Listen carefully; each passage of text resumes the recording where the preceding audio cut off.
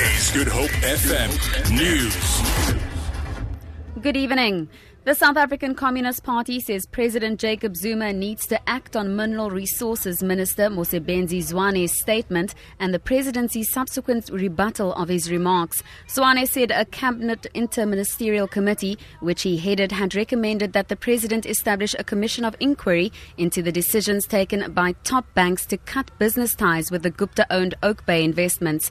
The presidency later distanced the cabinet and government from the statement. The SACP says Zwane's statement effectively fed into what it calls the use of cabinet to advance the private business interests of the Guptas. The Para Regional Court has convicted a former Stellenbosch municipal official on 2 accounts of fraud and sentenced him to 5 years direct imprisonment. The 50-year-old Vusi Kama was contracted to enhance the image of the Boland town as a host to an international soccer team during the 2010 Soccer World Cup.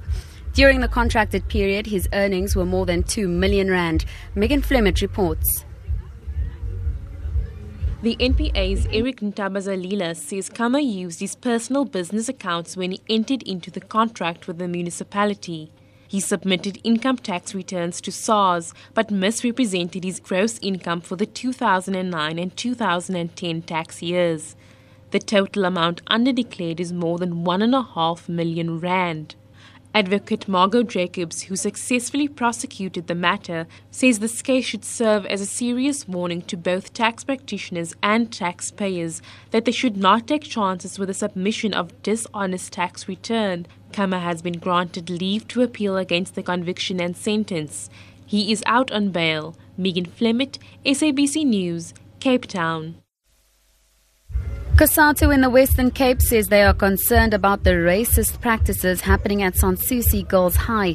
Learners began protesting on Thursday against alleged discrimination and racism at the school. Black learners say they are not allowed to keep their hair natural. They also say they are being subjected to racist comments by educators and school management. COSATU's Provincial Secretary Tony Ehrenreich says decisive action needs to be taken to stop these discriminatory practices. Clearly, we need to take decisive steps that defends our children against stereotyping, against the kind of racism that's subtly imposed on them, and the fact that white standards are still held up as the standards from days gone by at many of these older schools. We need to appreciate our diversity. There's got to be place for black and white, and we need to institutionalize and put in place frameworks that guide these kind of behaviors that we expect. To end this bulletin, a partnership between Stellenbosch University as well as the University of California will see young men from 3 impoverished communities around Cape Town get a new lease on life. The intervention will use soccer to promote pro-social behavior. Researchers from these universities will mentor and monitor the 6 soccer teams who are taking part in the newly launched Iyetu Soccer League in Mfuleni, Ndlovini and Harare. The legendary midfielder Dr. Kumalo was on hand to give guidance and encouragement to the players. People, they don't believe that we come from townships. They think probably we come from suburbs. But we also struggled, but we paved our way up. We made it happen. Because of that, they must understand that through this kind of initiatives, they can change their lives. For Good Hope FM News, I'm Tamara Mitrovic.